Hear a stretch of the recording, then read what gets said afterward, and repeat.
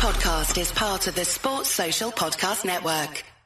Hey all, Alon here. So we're not doing a normal podcast this week, fucking international break. But I did sit down with a couple dudes from FBRef, my favorite stat site, for a quick little fireside chat, and we will be back on Thursday for a Patreon pod. So yeah, enjoy and see you then. Okay, welcome to another FMLFL Fireside Chat. This is Alon, and I am joined by Adam Darowski, head of user experience for FBRef, as well as Dan Hirsch, who's a developer at FBRef. What's up, guys? How we doing? Good. How you doing, Alan? Doing well. Thanks for having us. Yeah, thanks for coming on. So this is sort of an FBRef party. We're huge fans of the site. I think a lot of the FPL Fantasy Premier League community has latched onto it as well.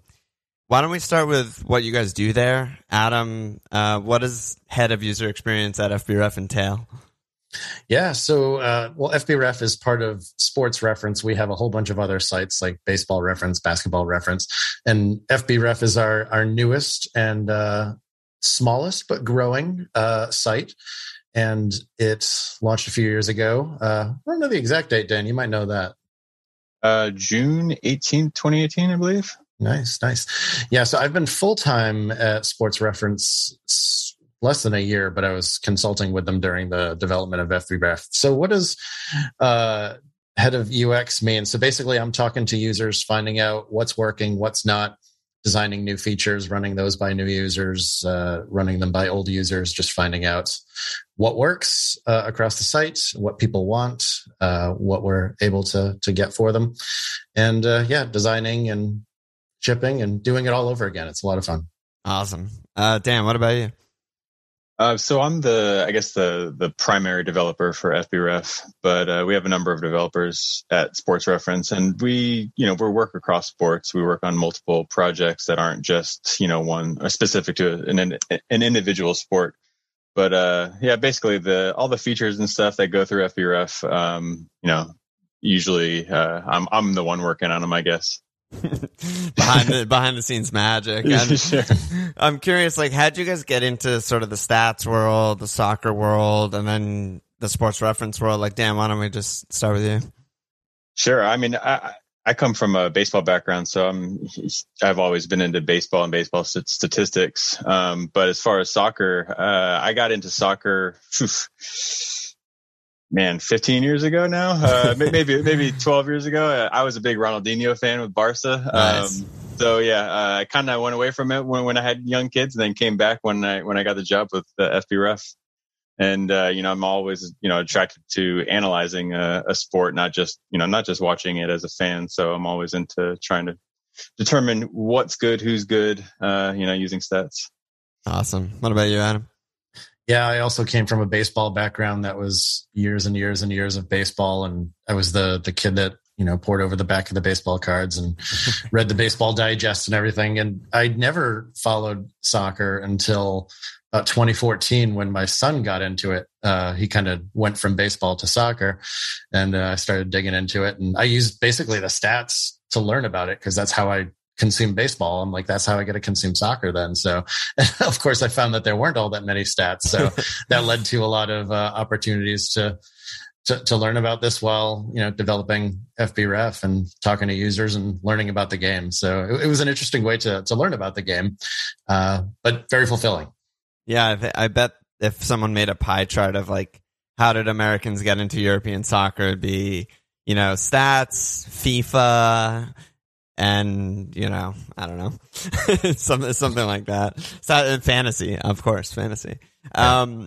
So I figured we'd just start with how I mostly use the site and take it from there. So I usually, when I'm going to FBRef, it's usually to look at individual players, of course, fantasy perspective, and their statistics. I usually stick with what I'm comfortable with, which is XG, non-penalty XG, XA.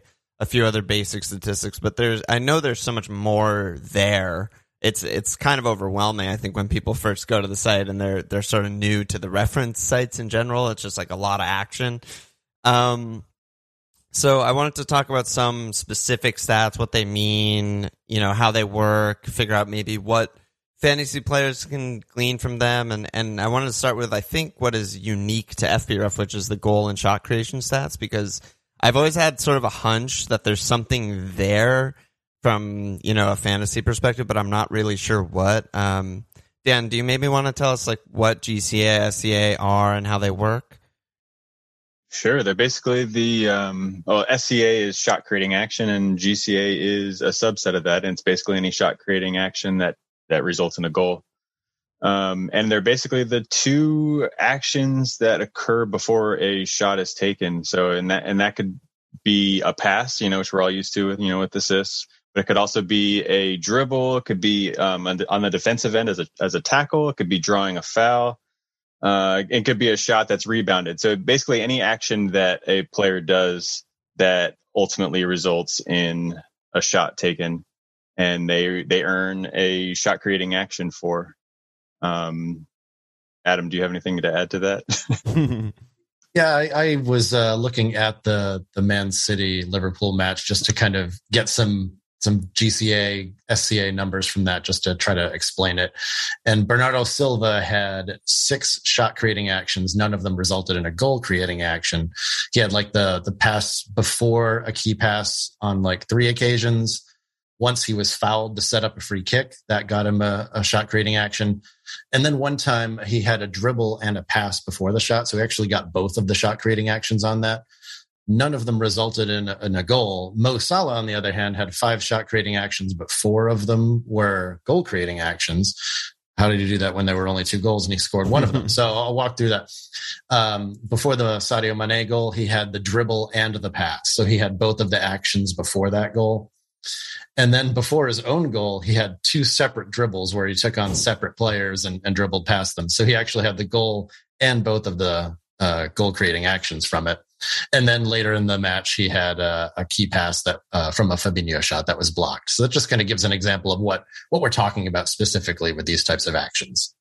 Right. I've always felt that it's kind of a way to, I don't know. In my head, it's always been sort of like, these are all of the avenues that a player may contribute to goals, and that's what we're always looking for in fantasy. For the most part, it's shots, goals, assists, that kind of stuff. And to me, this has always been sort of a stat that's like a wider scope than, the XG, which is just the shot, or, the XA similarly. And it's sort of like, this guy's super involved, and even though he may not be getting the stats now, like based on what he's doing on the pitch, may lead to goals in the future. That's kind of sort of how I've always like thought about it. I don't know if that's right.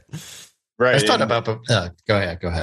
Yeah, I was going to say that, coming into soccer and realizing that the basic stats, there's very few of them with just goals, assists, and, maybe tackles or in cards. And we basically just wanted a way to show who's helping create goals, in addition to just the 1 assist. We're also kind of used to hockey where there's 2 assists, trying to give more credit where it's due, in that progress to eventually scoring a goal or taking a shot. Adam, do you have something you want to say? Yeah, I was going to bring up the hockey example where I think it's just inspired by that, where there's the 2 passes before the shot, where this is the couple actions. Not always going to be a pass, which was something that we were able to dig into from the data where, if somebody wins a tackle that then leads to a goal, we're able to document that too. So it's a little richer than the hockey assist, I think, even. Yeah. Yeah. It's funny you say that because we always call it a hockey assist on our podcast when they didn't quite get the assist, they get the second assist. There's a bunch of shooting stats as well. I mean, like I said, I kind of focus on XG, usually non-penalty XG, but what do we learn from the other many shooting stats there that aren't already basically included in XG, which, I think has sort of a lot of these things in its formula, but, there's a shots on target percentage, there's goals per shot on target, distance. I just don't know what to like do with some of these. Adam, you're smiling like you got something to say.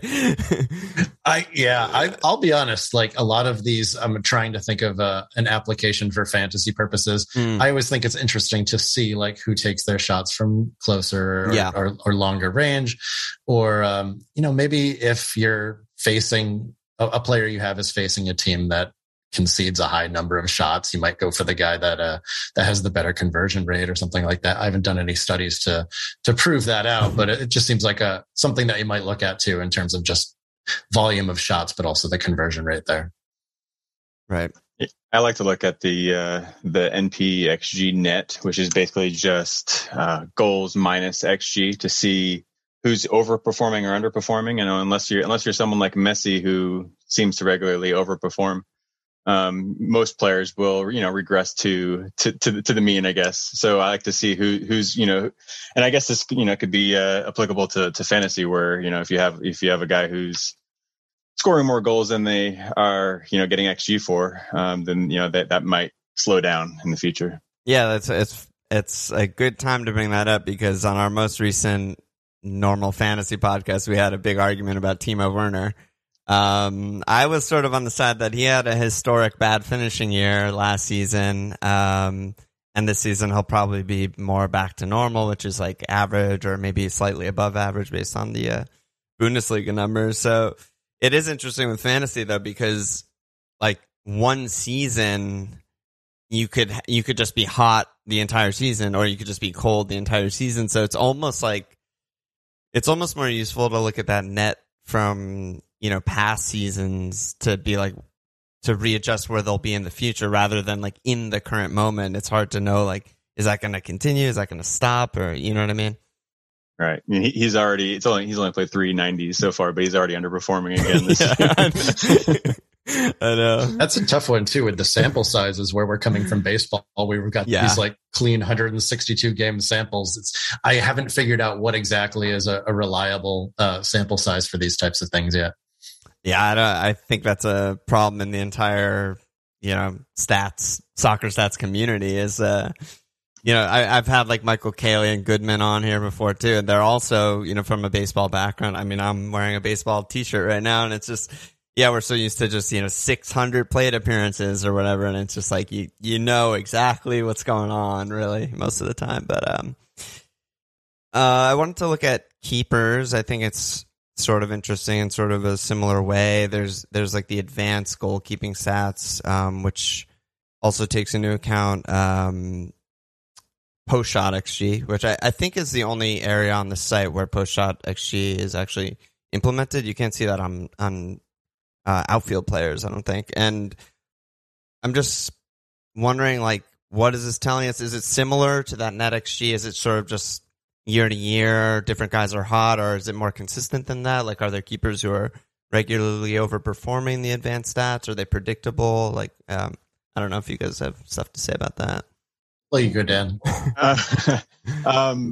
So I think getting back to that sample size issue, I mean, I think it's even more of an issue with keepers, because I mean, they're really only seeing so many shots over the course of a 38 game season. So I ran a correlation just to see like if it was predicting certain things that could be applicable to fantasy. And with the small sample size in mind, for clean sheets,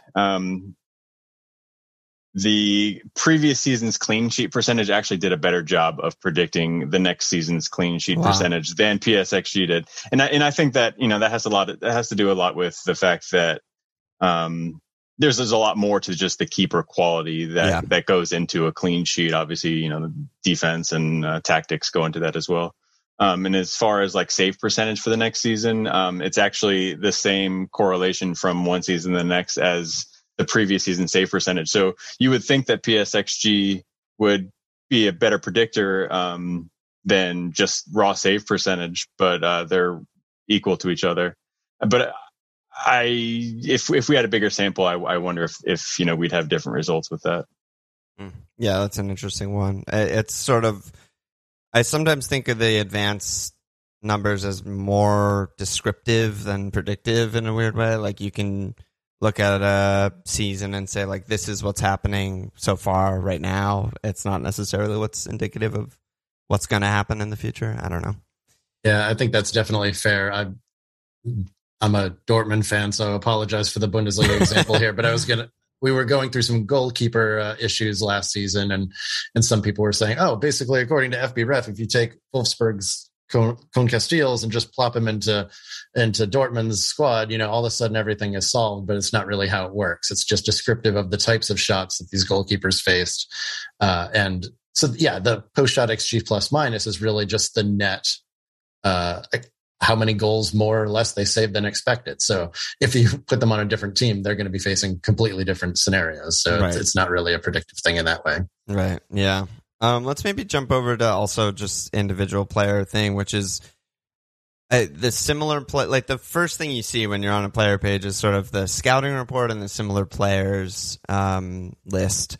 Maybe let's start with the scouting report because it's on the top. But I was curious, sort of like why. First of all, why those numbers for each player?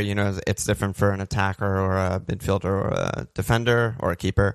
Yeah. So like I said, with part of my role is talking to people, and we talked to a ton of people for this one over the course of a few weeks, just to get an idea of what metrics people wanted to see, what groupings they wanted to see, whether we should just show attacking numbers for attackers, defending numbers for defenders.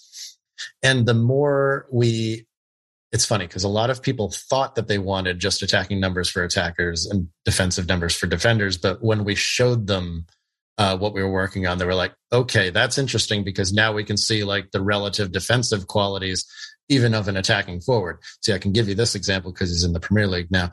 Josh Sargent was an interesting one where his attacking numbers were like 10, 20 percentile. But you looked at his defensive numbers for a forward and he was like way, like almost off the charts. And there, of course, are these attacking fullbacks that look completely the opposite, where their attacking numbers are off the charts, and they're like, yeah, do they even defend? It's like, well, they play for, these high possession teams that don't really have to do much defending. So that's why we ended up kind of taking this set of attacking numbers, this set of ball progressions / possession numbers, and the set of defensive numbers, and just use the same ones for the same players. So you can see how they compare to their own peers within the top 5 leagues and at that positional group on a consistent basis. And I don't know, I think it worked out pretty well, but we're always willing to hear dissenting opinions on the stats that we chose. I feel, and also, go ahead. I was just going to point out that even though we do limit to a certain number of stats on like the player's main page, there are ways to see their percentiles for basically all the stats that we include on player pages. There's a deeper dive you can take into the scouting reports, and you can also do it over specific seasons. If you wanted to see the 1920 Premier League season, you could do that as well. Oh, I didn't actually know that. So that you access that with the View Complete scouting report, and then you can choose the seasons? Correct. Gotcha. I've actually never done that. Nice. I knew I'd pick up some new things there. I was gonna say after you spoke, Adam, I'm pretty sure you're talking about Rafael Guerrero. That's my guy. Yes. I knew it. I knew it all the way. Dortmund Kits gave it away. And then what about right below it is sort of the similar players, and I'm much more. It's much more like, I don't know, behind the scenes on how that's exactly working. Because there's no like numbers there; it's just a list of names. So what's sort of behind that, and how do you come up with those names and whatnot, Dan? So basically, just takes the player that you're looking at, and it looks at their percentiles of the stats that we're displaying on the main page, not all the stats, and it compares to basically every player that's in that pool of players, and just sees which players have the closest percentiles. Which players match up the closest, and it ranks them from the most similar to top 10, so the top 10 most similar. But is it like, so if I'm looking at like Mo Salah or something, is it equally weighted that he's in the 3rd percentile for tackles as it is that he's in the 98th percentile for goals? Or, right. Because that doesn't really like matter. I don't care about other players who are in the 3rd percentile tackles as much as the goal scoring stuff, Yeah, currently we're not, adding any like special weight for like Gotcha. For forwards, and any goal scoring, and any bonus for that. It'll also, if they're applying the same number of pressures as another player, then they'll be a little bit more similar, I guess. Gotcha. Interesting. Cool. I think there's also the player comparison. I feel like is relatively new and something that I haven't really looked at that much myself. But I'm wondering, like, is there any other way? I think the way I sent you guys beforehand. Is there any? What can we learn from this outside of just is one player better than another player at the exact same statistics, or I don't know what. How did you guys envision people using the compare player page? Whether it's within leagues or players in the past or, whatever it is. Yeah, it can be done for a number of things. Obviously, things are going to vary based on the system teams play. It can be pretty useful for like comparing midfielders with center backs within the same team because they play the same system. But yeah, sure. you can, and I mean, the main case that people have accessed it for is, I want to compare Ronaldo and Messi and see their stats. And, while you have to take some stats with a grain of salt because of the system that they're played within, there's still things that happen. Like these are the tackles that these players made. These are the goals that they scored. They might play a different position. They might be in a completely different system, but these are the things that happen. So as long as you view it through that lens, you're okay. If you try to use this player had this many progressive passes more than this player, and that's why this player is better. Those arguments are always going to fall apart. That's same thing, you're going to get with baseball stats or any other sport. It's like there's no one stat that you can grab, but you can use them to compare. This player is making this many key passes per 90 minutes. How does that compare to some of the other big playmakers? And just allows you to line them up next to each other.